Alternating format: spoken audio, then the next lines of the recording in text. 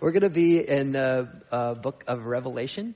So this message for me comes off of last week's sermon. If you weren't here last week, just to quickly review, normally we go through the Bible at Coastline. It's kind of our jam to just go all the way through God's Word. And we do it on purpose because we think that all of God's Word is inspired by God. It's actually stuff that God wrote and communicated through people because it has foundational truth. It's revelatory, things you couldn't know necessarily on your own, and that it's all valuable. So Paul says to the Ephesian elders, I didn't neglect to declare anything that was profitable, declaring the whole counsel of God. So we just go verse by verse through the Bible, and we're in the book of Acts. And we're in this really key pivot in the book in chapter 13, which is where Paul and at that point his ministry partner Barnabas are going to be sent out to begin the first kind of official sent out missionary effort by a church.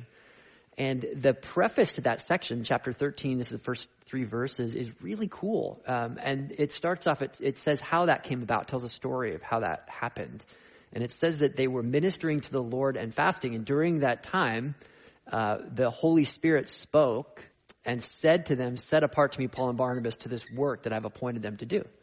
And so it's interesting. There's so much important stuff that happens in there. Notice that the Holy Spirit is a person, that he speaks. He has a will. Sometimes people think of him like the force, that like, oh, the Holy Spirit, like, whoa, I overcame by that. No, he's a person who you interact with and can control you and influence you. And in case he speaks and gives specific direction in that chapter.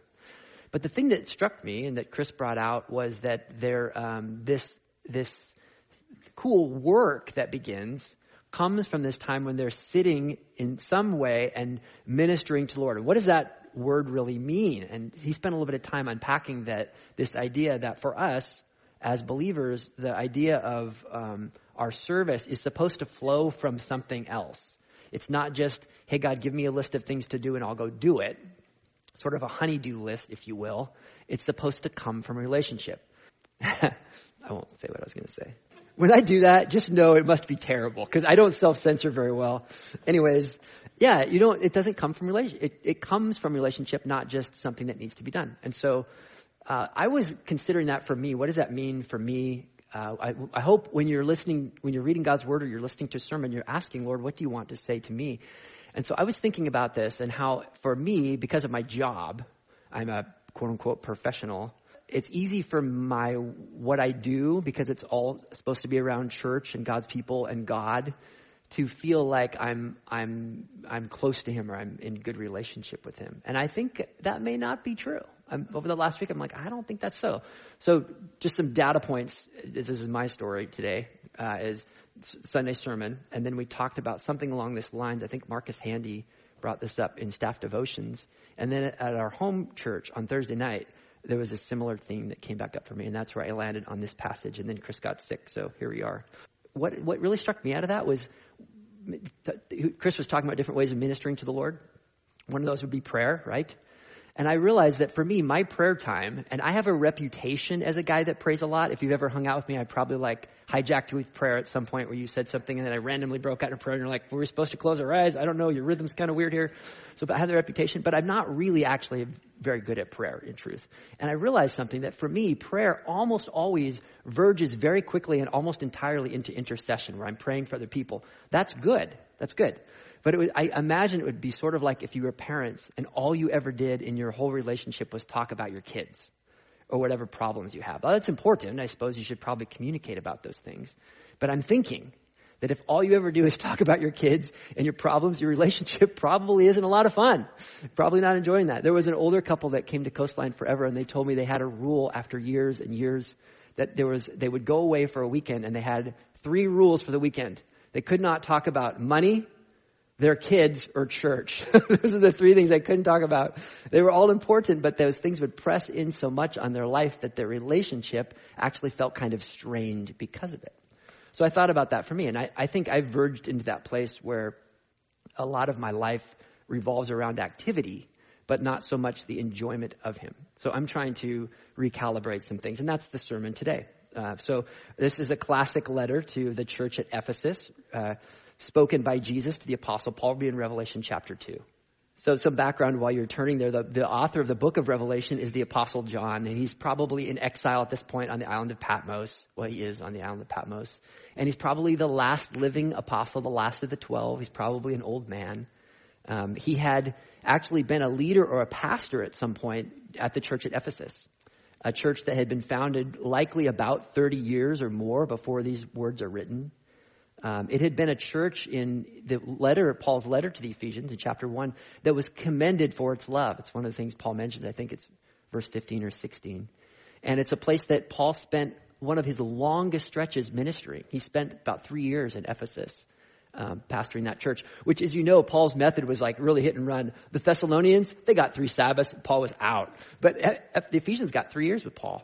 And he takes time on his last trip back to Jerusalem to stop and talk to those leaders that he had served with. So it's interesting to see as we have these data points of them, their founding and their commendation for love and Paul's relationship with them, the Apostle John's relationship with them, that we find at this point in the life of that church, maybe 30 some years in, here's what Jesus says to them about their life as a church. So let's read it. I'll read it from both the New American and the NLT as well. So New American says it this way: to the angel of the church in Ephesus write, the one who holds the 7 stars in his right hand, the one who walks among the 7 golden lampstands says this: I know your deeds and your toil and perseverance. That's that hupomone word we spent all that time on a few weeks ago. And you cannot tolerate evil men. And you put to the test those who call themselves apostles and are not. And you found them to be false. Now, all of these initial things are commendations. These are all great things. I imagine if you were the guys in the church hearing this list, you'd probably been like, wow, Jesus thinks this about us. He sees our work. He knows that we work hard for him, that we endure, and we sort out false teachers. And that's great. And that you have persevered and have endurance for my name's sake. All these were for Jesus' sake, it says, and have not grown weary. Their witness 30 years later still, they're still going about the activities that they'd started. So anyways, but then he says this, the classic line, but this I have against you, or I have this against you, that you have left your first love. Oof. Therefore, remember from where you've fallen, repent, and do the deeds you did at first, or else I am coming to you and will remove your lampstand out of its place unless you repent. Here it is from the NLT. Write this letter to the angel of the church at Ephesus. This is the message from the one who holds the 7 stars in his right hand, who walks among the 7 golden lampstands. I know all the things you do. I've seen your hard work and your patient endurance. I know you don't tolerate evil people. You've examined the claims of those who say they're apostles but are not, and you've discovered they're liars. And you have patiently suffered for me without quitting. But I have this complaint against you. You don't love, listen to how the NLT brings out this ambiguity we'll talk about. You don't love me or each other as you did at first. Look how far you've fallen. Turn back to me and do the works you did at first. If you don't repent, I will come and remove you from your lampstand, and your lampstand from its place among the churches. So let's unpack this a little bit. So we talked a little bit about the background. They had this great beginning. 2 apostles had served there. And now Jesus is coming and speaking to them and saying, hey, here's some things in your church that are great, and here's a problem. So let's just break down some of the other things in this that are really cool. First off, chapter 2:1, the one who holds the 7 stars in his right hand, who walks among the 7 golden lampstands, is a callback to chapter 1. When Jesus is introduced to John, when he has his vision of Jesus, there are several things that are described about Christ in that vision. And one of those is that he holds the 7 stars in his right hand. Now, this idea of the stars seems to be, in fact, we can establish it elsewhere from the book, a reference to the ministers of those churches. So if you in any way lead any ministry and you ever feel like, does God see me? I love this verse. It says that he holds you in his right hand. Isn't that a great place to be? He's holding on to me when I don't feel like I can hold on to anything else. I love that verse. And then this, he walks among the 7 golden lampstands. And the lampstands represent, and if you have questions about this, we can talk about it more, but it's pretty easy to establish that the lampstands represent each of the churches. If you just think about the language that Jesus uses to describe us, this fits very well with that. Jesus says of himself, I am the light of the world. And he also says that You and I are the light of the world. Gathered together, we are these lampstands. And I love that Jesus is walking among them. I don't know if you ever fall into this trap, but I don't know if it's from childhood or where, but I sometimes just think of Jesus as up in heaven, seated at the right hand of the Father, which is true. That language is in the Bible.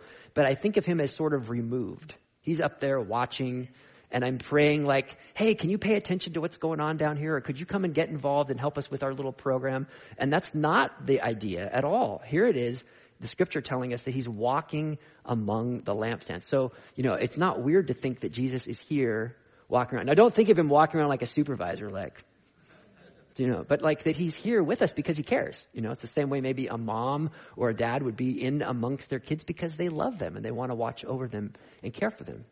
So that is very meaningful to me, that in Little Olney, Oregon, Jesus would be here to hold on to us and to walk among us and hopefully set things straight if they get out of line. Then he goes through his commendations, and I'll move quickly through these, but he says, I know your deeds. This is not a bad thing. This word deeds in Ephesians 2:10 is used as well, combined with the word good, that God has prepared good works in advance for us to walk in. It is part of our right, our destiny to be servants of him, to do certain things that he's prepared for us to do. So these doing deeds is not a bad thing in any way. He says, I know your deeds. You could say that's a thumbs up there. And your toil, your hard workers, your perseverance that you endure. We talked about that. And that you can't tolerate evil men. There is an aspect for us as a church where it is our job to evaluate the claims of people who come in to claim to speak for God and find out when ideas and messengers are false. He commends them for that. It's a tough thing sometimes. In the church today, Chris has talked about this before, that there's people saying, here's a prophecy from God and it doesn't come true. And the Bible says that when people say they're prophets of God and what they say doesn't come true, you're not to fear them.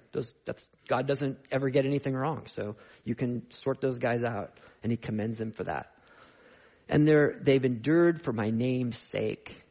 Boy, I don't know about you, how long you've been a Christian, but it's so discouraging sometimes to watch and see people that you began walking in Christ with or served together with, and then they leave.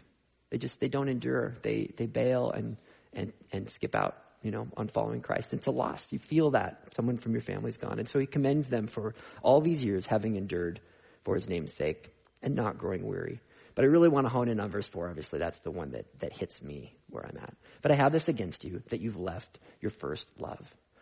Now, the very first thing that's deeply, deeply devastating to me is this. Here's this church, which from all outward signs, if you'd visited the church at Ephesus, you'd walked in, grabbed one of their bulletins, and you'd read their doctrinal statement, you'd be like, right on.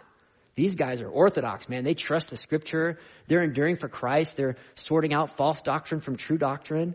And you'd walk in and you'd see their programs and like, man, they've got all these things going on for the Lord. This is great. Look at this evangelistic outreach they have. Look at this children's ministry over here. Wow, here's a small group discipling opportunity.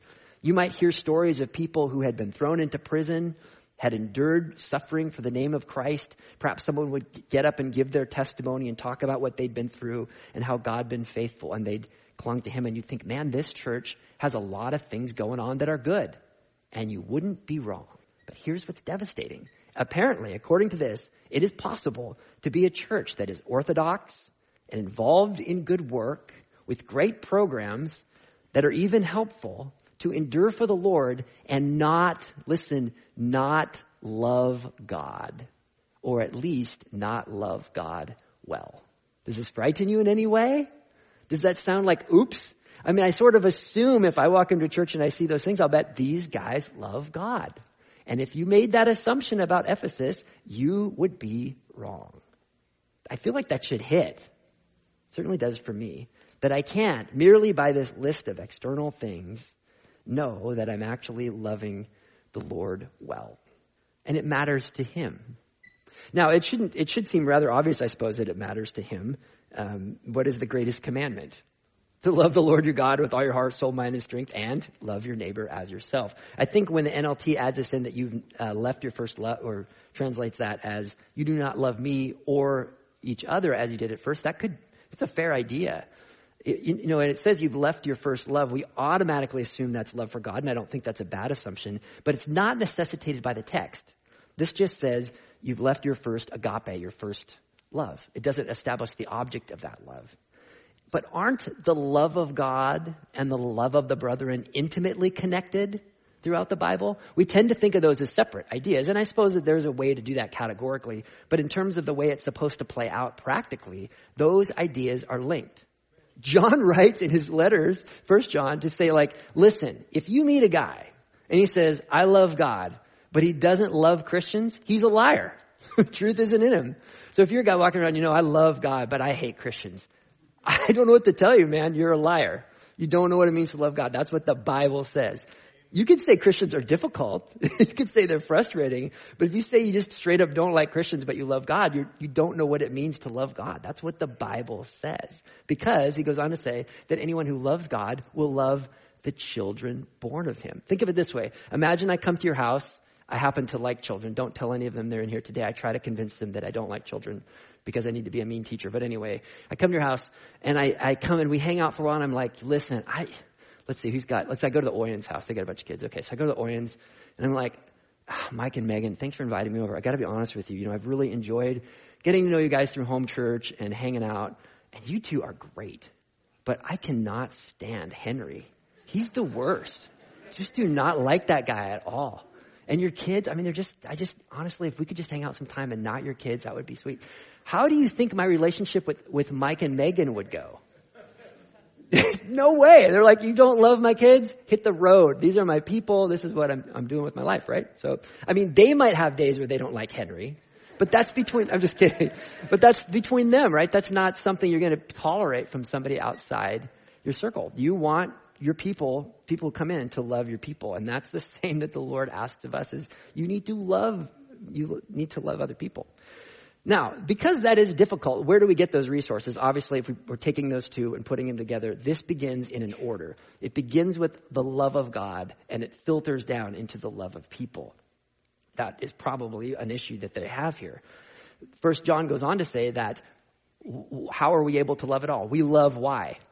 Because he first loved us. God is love. God is the source of love. And in discovering that he loves me, frees me from all of the self-protective, when I really dive into it, behaviors that I have. Like, man, I've got to work hard to provide for me because if I don't, I'm screwed. And I'm like, oh, God loves me. He promises to provide all of my needs. Pressure off. Let's see what are some of the other ones we've got from him. Is love. He disciplines those that he loves. Okay, so I don't have to worry about trying to find everything wrong with my own life. He's a good God. He'll take care of me and correct and guide me. We could go through this. I won't spend too much time on it. Oh, guilt. Man, I'm carrying around all this stuff from things that I've done and just feeling like, man, how could I ever make up for it and discover that Jesus has in fact paid the whole debt that it is tetelestai, paid in full, and I don't carry that guilt around anymore. God isn't mad at me. Oh, I'm free to stop being so self-protective about that. I can even tell people the story of horrible things that I've done because I've been forgiven from that. I'm not carrying that weight around. His love frees me. And once I'm freed from that, then I can realize that there's no obstacle to me loving him anymore. That I, a little guy in Olney, Oregon, can love the King of the universe. And then once I'm experiencing that and enjoying that love relationship with him, then because I'm freed up, I can turn around and be generous to other people. I can give away stuff. I can give away my time or whatever it is to people, even if they're undeserving. I'm free to love them. And all that started because God is love and a relationship with him again. Does that make sense? It's that cascade. So why this is so critical is if we lose, that's the wrong term. If we leave our love, we're disconnecting ourselves from the source of power to care for other people.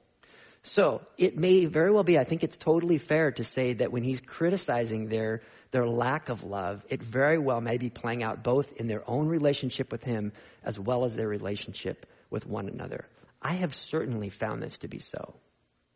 I'm far more impatient with Christians and have far less interest in giving anything to any of you when my own relationship with the Lord is strained or sideways. If you're a Lord of the Rings fan, I think of Bilbo when he says, I feel like too little butter spread over too much bread, just thin, worn out, because I'm not enjoying love from my king. So here's the question, though, I suppose. I would imagine if I was in the church at Ephesus and Jesus had just read me this list of cool stuff I was doing, that in my mind, it would be those things that were reflective of my relationship with him. And in some ways, he validates that in verse 3. He says, you've done this for my name's sake, right? But he also says that you don't love me properly. You've left your first love. So I just want you to get that these things that they were doing didn't necessarily reflect love, even though they were good things. Does that make sense? Think of it this way. I don't know if you've been, if you think about close relationships that you have. So the easy ones are marriage, children, maybe best friends. You really get to know people pretty well in those relationships, for better or for worse. And have you ever been in a spot where you realize that you or the other party is kind of going through the motions? It's not that the thing that they're doing is wrong. It's just not what it was. Something's missing. Does that resonate for you? Have you been in that spot? Your friend's hey, you're here, you're sitting with me, but I don't have your attention. You're not invested. Yeah. Okay, I don't have your attention. I know a dear couple from church at one point in their life. One of them had said to me that the other one had said to them, they're involved in all these great things, I don't feel like you love me anymore. Tough. They said this with tears. This is something they want to recover. So we can be about a lot of good things and have this happen to us. So at that point, I'm left with this question. Well, if those things in themselves, even if they're good, don't necessarily reflect love, what does? What is love? No, I'm just kidding. Baby, don't hurt me. Sorry. I don't censor all the bad thoughts that go through my head, just some of them. Listen, love is critical. It's the greatest commandment. You must love the Lord your God with all your heart, soul, mind, and strength, and love your neighbor as yourself. The Bible says in 1 Corinthians, this devastating passage when he says to them, if I do all of these things, but I don't have love, if I prophesy and I don't have love, I'm a noisy gong. If I surrender to my body to be burned, but I don't have love, it profits me nothing. If I give everything away, I'm nothing without love. It is the critical mark of the life of the Holy Spirit. Galatians chapter 5 says the fruit of the Spirit is love, joy, peace, patience, kindness, goodness, faithfulness, gentleness, and self-control. And ultimately, it is this character of God through our life that he is seeking to produce, not the works themselves. The works are supposed to flow from that. So here, I was thinking about this last night, and this isn't really new. An orange tree is known to be an orange tree by the fact that it produces oranges. Is that fair? I realize a biology major will tell me there's other ways. But that's fair, right? An orange tree will produce oranges. Okay. But if I take oranges and I put them on a tree, it won't make that tree an orange tree, right? I can hang it on I can put it on my Christmas tree, and I will not make that tree an orange tree. It'll smell delicious, but it will not make it an orange tree. I can't take the works and put them onto something and make it what that thing ought to be. But those things will flow out of what something is by nature. Does that make sense? So here's how this works. We're born again. We become Christians. We say, man, I'm a sinner. I've got a jacked up life. I do deserve to go to hell. Jesus, I think you died for my sins. I know it. The word says so. I want you to come in and save me. I want you to make me a new creature. And he does. He causes us to be what the Bible calls born again. His Spirit comes into us, and we now have a capacity to live a different life by choosing, or to live out of our old life by choosing. We have two natures. And it's that nature of the Spirit, when I choose to live by that produces this character in me, love, joy, peace, patience, kindness, goodness, faithfulness, gentleness, and self-control, that will play itself out in these kinds of works. But I can't do it backwards. Does that make sense? I'm trying to get to that idea, and I think I'm doing it backwards. Because we can. You can just check out. I have done this, again, going back to the conversation thing, where I'm sitting with someone, I'm giving them my time, but boy, my brain is everywhere else. I have, in my mind, it's always like, I've used this example before, it's like I've pulled the ripcord in Top Gun when they eject in 14. I'm fully ejected from the conversation. I'm somewhere else. I'm thinking about what I got to do next. How long are they going to tell me about their cat? I don't know. I've stopped loving them. I'm present. I'm there. I'm doing the thing, but it's not real anymore. There's no life in it. There's no life in it. Okay, so what does love look like? So let's go back to I think we can intuit this from some of our human relationships again. How can you tell when somebody loves someone or something? Kids, you're stuck in here today because we don't have teachers. How can you tell when someone you know loves something or someone? How can you tell? You can answer out loud. Please answer out loud, or it's going to get really weird. Actions. Okay. Any of the kids, how can you tell if you love somebody or you love something? How do you know? Okay. So there's attention. That's good. Yep. What else? What's that? Okay. You want to give them some time. So there's time. There's attention. What else? Here's some quick little things. So I watched a clip of the movie Elf last night for this. Remember when Elf, did anybody ever seen the movie Elf? Okay. So he comes running into the board meeting and says, I'm in love, and I don't care who knows it. He's just wandered into a board meeting and he doesn't care. He's totally blissfully unaware because he is in love. It absorbs his attention and makes him act odd. Okay, what else can you think of? They talk about it. What's the joke? How can you tell a CrossFitter? They'll tell you in the first minute you meet them that they're a CrossFitter, right? Or anybody who's obsessed with anything. This is what we talk about. It's what involves our attention. It involves our time, attention, and talk, if you like the alliteration of T's there. What else?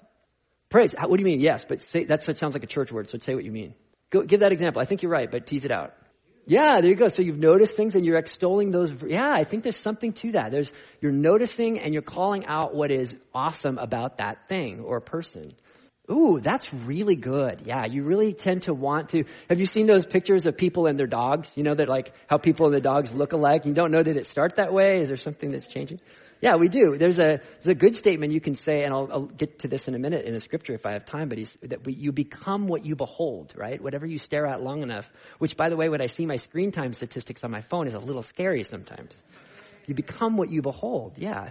And just to give you the verse, it says in 2 Corinthians chapter 3 that we all with unveiled faces beholding him, that is Jesus, as in a mirror, the glory of the Lord, are transformed into his image from glory to greater glory. So this idea of focus on him has this transforming effect on me.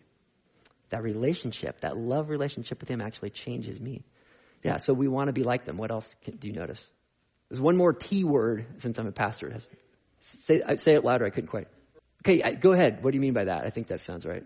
Oh, got it. Yeah, so you allude to that. Like, oh, and this is totally true with people who are in love, right? So you're telling them some story and they're like, oh my gosh, let me tell you what my girlfriend or my boyfriend or my husband or wife or my kid or whatever, my uncle thinks about that. Yeah, exactly. Like, I was having conversations the other day and like, oh my goodness, really? Okay. Yes, so you'll relate everything back to that thing. That's good. And what did you say? Sacrifice. Yeah, like what do you mean by that? Because we're not talking about taking blood sacrifice. Yes, but I think you're onto something, because would you say that people who don't know the Lord also sacrifice for things they love? Yeah. I think it's easy. It's intuitively easy to see that. If you watch someone who loves stuff or loves cars, all of a sudden they're spending a bunch of money on parts for their car. Or if they love, and again, we're not condemning these things. Like we love all kinds of stuff. People who have a child immediately upend their entire life for that child. They spend boatloads of money on these things that they're going to fill with disgusting things and throw in the garbage. And they stop sleeping properly, and they don't eat well, and they don't take care of themselves the way that they once did, all because there's this wonderful little precious human that they're willing to lay down their life for. It's actually beautiful. Oh, you want to protect it. Dude, that's a really good one. I didn't think of that. Yeah, you guard it. Yeah, I just heard a story of one of my friends who has a kid, and their kid, like every parent's nightmare, like little toddler, gets up, ran across, and dropped into the pool, right? And I think the guy fully Supermaned his child out of there. That you want to protect them at all costs. Like, boy, that hits too. The things that should be the most important to me, I want to protect and guard. So here are some marks just to review to find out what the things that I love. Do I have time for that thing? Am I devoting time to that thing? Am I willing to sacrifice for that thing? Does that thing have my attention? Am I protective of it? Was it? Oh boy, that's true. Dang it. Yeah, you missed them. Boy, that's right. Have you ever watched a first-time mom try to drop off their child in the nursery or the minnows room? It's actually a beautiful thing. Like if a parent didn't care, that would be kind of strange. Actually, by the time they get to about 5, they really are like, they're going to be fine. Here's my child. I'll be back in a couple days. But the first one, it's just like, I don't know. I'll be gone, or will they still be here when I come back? It's beautiful. It's reflective of their love. They miss them. They're in church. If there's any numbers that flash up, they're like, is that my child? Are they okay? Their heart is still back there, even if they're pretending to listen to me. It's beautiful. Yeah, they miss them. Boy, those are good things. Okay, so grab those ideas and just think about, and again, this is not meant to be condemning. I really hope it doesn't come across that way, but corrective, helpful. Do these things describe the way I think about my relationship with God? Am I protective of it? When something appears to be a threat to that relationship, whether that would be like sinful or even just distracting, do I want to be like, oh man, I don't know, because I really want to protect this thing I got going with God. It's pretty great. Or am I kind of like, well, it'll probably just fit. It'll be fine. God's gracious. It's no biggie. Do you see the difference there? Because I definitely do that. It's a problem. Do I devote time to him? And here's where I see is that, again, I become performative in some of these things with regard to prayer or my time in the Word, where it's like, I got to get my time in. Got to execute. Got to knock this out.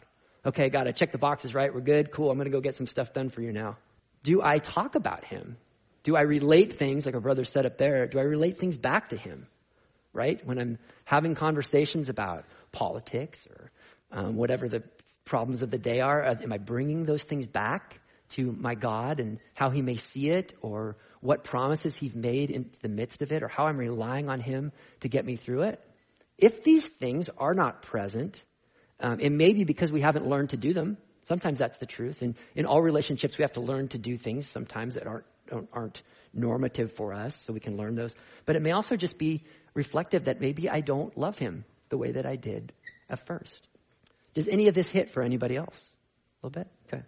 There's a song, and I can't really figure out how to work it in really well, but it made me cry last night, so I'm going to tell it to you anyway. It's from one of my favorite musicals, where Tevye and Golda and Fiddler on the Roof have been married for 25 years in the middle of this chaos that's happening politically, and their children. Tevye turns to her in the kitchen and says, "Do you love me?" And they have this whole little great song. These two old people sing it back. And the funny part is, she goes through this list. She's like, "I'm your wife." And he's like, "I know." And she goes, "I've starved with you, and we've done all these things together." And he's like, "I know we've done all these things. I know all these deeds. I know our toil and perseverance, but do you love me?" And at the end of that, there's a scene where they both realize that they do, and there's this cute moment. Anyway, that's going down the pipe there for me. I love it. But this is, I think, something that we want to know. Not, can we work together? Can we accomplish things together? But do you love me? And listen, I think that is the Lord's heart too. And it's not because he's insecure. I'm a pretty insecure person, I suppose, in many respects. But God is inviting us to love him because he is the source from which all life comes.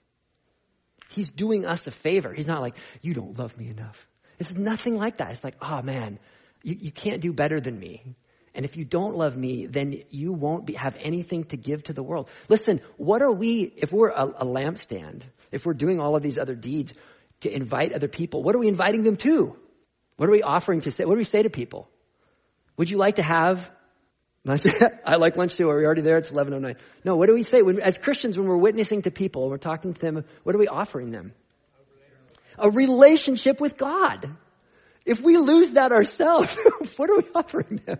Listen, I'm super busy, but you should have a relationship with God. What? So I think when Jesus says to them, "Listen, remember where you've fallen, repent, do the deeds at first, or else I'm coming, remove your lampstand." It's more a recognition, the light has gone out of the lampstand. Why would I leave that broken lamp in the living room?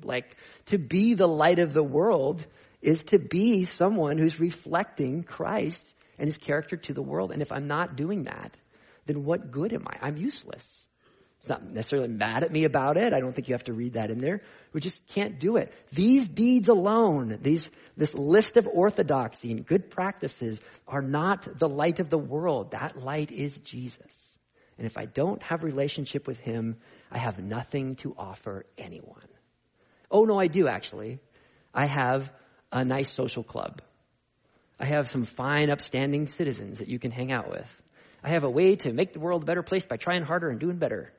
But you can join the Elks Club for that. We offer something supernatural and transcendent in the person of Christ that you can know, who can inhabit you and live through you. And through that, yes, all of these things must in some way surely follow, but they must start here. And if that's lacking, if that's going sideways, then we should, with all abandoned, find our way back. It's such a grind, I speak from experience, watching other people, to do this without him. In fact, what does Jesus say in John 15? "Apart from me, you can do nothing." Now, it isn't that we can't do anything. The truth is we can do a lot of things. It's just that they will account for nothing. You can literally waste your life in religious activity for God that amounts to nothing. Doesn't that sound like Who would want that?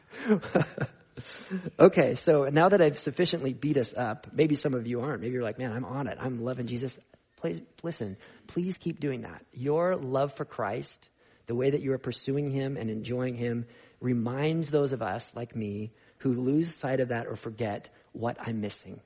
When I watch you go through your service for the Lord and you're enjoying him and I'm grinding it out, I'm like, what's the deal? I'm missing something. Oh, yeah, that's right.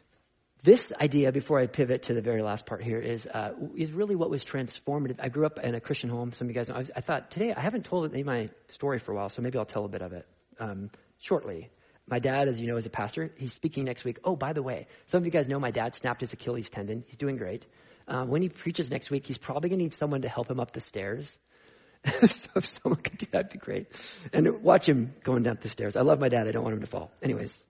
So I grew up in a Christian family, became a believer when I was a little kid. And and it was sincere. You know, I adopted what my parents had believed, but I really did believe it. And I had some really great points along the way when I was 12 where I really committed my life to him. I was a skater and had seen that there were multiple ways to live life and what lifestyle that I want to live. And I was like, no, I like being a Christian. I want to live for him. Started reading my Bible for myself at that age. It was really meaningful for me. And then off I went to college. And while I was at college, I was involved in a lot of things. Went to a Christian college. Not something I would ever recommend, but that's a discussion for another day. Became an extremely lukewarm Christian. Again, you could have asked me questions from the Bible and I would have given you orthodox answers. There were things about that I was involved in terms of my activity that people commended and thought were good. I went on at least 1 or 2 missions trips during that time, but I was far in my heart from the Lord. And I was wearing out. That's what I would call it now. I was wearing out. And I graduated early with honors, gave an address to some of my students, and I was deeply depressed about who I was. And at that point for me, I hadn't connected these dots. I really did think that I was doing a lot of Christian things well. I mean, if you'd asked me, I could have pointed to some things, my language, particularly the way I treated women, that were problematic. But I knew that, things were working out. But I really did think that I was living a Christian life. And at the end of that time, I wound up on the beach. Some of you have heard this story before down at the Whale Park there in Cannon Beach. I was on a little family trip. I graduated, didn't know what I was going to do. And this sounds so epic and dramatic, but I end up at the beach and I wasn't. I was really more just in a lousy spot. And I was like, Lord, kind of praying, Lord, I have done everything right and I'm totally dissatisfied with my life. What is the deal? Now, doing everything right was this mistake that I thought it was about these largely external features, right? I give good answers to Bible questions. I'm the kid in Sunday school that knows all the answers, and I'm involved in these things, and I'm going to, be a successful American and all that, and that's good, right? Why am I dissatisfied? And I said this part, and this was the best part of the prayer, was feel free to have a shot at it. So now that was just really offhanded on my part, like, feel free to have a shot at it if you got any ideas. Because it sounds like I had this great, I'm surrendering. But I meant it, and I think he took me up on it. And so I wound up at Ecola down in Cannon Beach. Came winter term because I'd graduated in the middle of a year. And that was a whole new experience for me. And I'm not here to gas up Ecola so much. It was great for me. I love Ecola. But the Bible says that you will seek me and you'll find me when you search for me with all of your heart. And that's about an attitude and a relationship, not a place. Places can help, but people can go to Ecola and not follow Jesus too. But it was epic for me. And it was this rediscovery of this central idea that this idea that we are in a relationship and not a religion was something actually factual and practical, that I could know the living God. So Philippians chapter 3, verse 10 was like mind-blowing. I was sitting in the back of the chapel one day and reading through this, and I was like, Paul says, the great doer, the guy involved in all these works, kind of from my perspective, a hero in that way. Look at all the great things he did. Says that he had forsaken all this other stuff about his resume. Why in 3:10? So that I might know him. And I was like, what? Paul was about this. All for Paul was about knowing God. He could have an intimate relationship that involved this personal interaction. That's crazy. That's so cool. And that he wanted that with me and that I could have that with him was massively transformative to what I wanted out of life, how I saw myself. And it remains the constant tension of staying in that place because I just go back to doing the things. So I commend this to you as something that is real, not something you just hear over and over at church, because I know we talk about it a lot. I hope we do. But because it works. It's functionally important so that you and I can be the light of the world. So listen, so we can have an abundant life, so we can enjoy life. How much fun is your marriage or your parenting or your friendships when you're just being performative, when you're going through the motions? Does anybody want that in any relationship? How much less with the living God? Okay, so what do we do? First off, notice in verse 4, he says, I have this against you that you have left your first love. So this implies, the word left there is a decisive act, not an accident. It's not something, it could happen over time by degree, but it's not like, oh shoot, forgot about my love here. There were choices being made. So again, I think about a friendship or something where you slowly just start to like not make as much time, not give as much attention, not relate back to that thing as well. You know, it's a drift, right? You've made little choices at each turn and you wound up over here. But it is a choice. It doesn't happen by accident. I loved what you said about guarding things. That was really helpful. Guys, we have to guard our relationship with the Lord. There are a lot of competing interests for it. Have you left your first love? Can you look back at places where you're making those choices? Here's what Jesus says to do, verse 5. Remember from where you have fallen. If you want to summarize, well, we'll just go through these one by one. Remember, it's helpful for me to tell my story about what Jesus has done in my life, of where he's brought me from and what he took me through. Because when I stop and think about that period of time at Ecola and really the next year or two when I moved to Portland and had decided to reorder my life because I wanted this relationship to be important, what did that life look like? And how much did I enjoy those things with him? I so did. I mean, I learned to love hiking. I'd go off by myself in the woods, talk to God while I was doing it, enjoy creation, feel really small, be moved to worship out of it. I found a good church on my own. I was driving a long way because I wanted to make time for these things that were important. On my days off, sometimes I would get up and just stay in my room and read the Bible, not because I had to put in the time or I was preparing to teach something that wasn't even on the radar for me, but because I just wanted to know him. It's like stalking someone's social media page. No? Okay. You're not creepy like me? All right. Because you want to know that. What are they about? What are they interested in? I wanted to know what he was like. And it was such an enjoyable experience. Remember that. Guys, what was it like for you, or is it like for you, when you walk closely with the Lord? What is it like? What are the things you were doing or are doing? What does it feel like? What are the memories that you have from that time? Tell yourself those things. Remind yourself of it, because it's that vision of what is possible, of what life can be like, that will draw you back, that will give you energy to do the next part, which is to repent. So remember from where you've fallen, he says, and then repent. Now repent sounds like, it's the revival word, like a guy with a big bony finger is a huge Bible. Repent just means a word. It's metanoia. It means to change your mind. A change of mind, though, that brings about a change of action is what that word implies. So he says, hey, remember what things were like? Wasn't that great? Dude, it was. Man, I was not worried. I was trusting God with things. I remember for me, one example that just popped up the other day was when the whole Bill Clinton, Monica Lewinsky thing was going down. And everybody was like losing their minds about it. And it was not diminishing. It was sinful. But I was in a really great spot with the Lord. And I was like, oh, that's terrible. But I was just cruising like, okay, Jesus is still on the throne. God is still great. And he deals with these things. So on I go. Like my world didn't depend on a political dude, right? Now that has not always been the case for me now. I'm just saying that's what's possible. But that moves me. I'm like, I want that. I want to move through life with that peace that Jesus can give. Remember that. And then you're like, man, I'm going to change my mind. What am I doing? What am I doing right now? I'm going to change my mind about these things, and I'm going to change my direction. And third one, do the things you did at first. If you want to make it into 3 R's, you can say that the strategy is remember what it was like, change your mind, repent, and redo or repeat those things that you did at first. Man, what were those practices that were life-giving to you? Well, I was making time for him. Okay. Find a way to make time again. If you say to me, I don't have the time, I would say, does anybody have the time for anything? We make time for the things that we want to do, right? At least to some degree. Make some time. Fix something out. Is anything more important than your relationship with the Lord? Isn't it worth it? I think the answer must be yes. Should be yes. Do those things. What activities did you find that were moving for you in increasing that intimacy with him? When I've talked to people who are musicians, like guys like Craig and stuff, these guys will talk about where they would just sit and they would play. And it wasn't to practice for a worship set, but it was just to enjoy and express appreciation. I can't remember who said that, for the one that they love, their king. And Jason used to say, when's the last time you just sat with your guitar if you're a musician and just like sang or played for him? Not because you were prepping for anything, but just to enjoy him. For me, do I sit and read, and this is a challenge for most guys I know who are quote-unquote teachers, is that we read the Bible often like we're looking for the next thing to teach. Hey, teaching's great. But that's not what it's here for, actually. Jesus says, you search the scriptures because you think that in them you have life, but you're unwilling to come to me so that you may have life.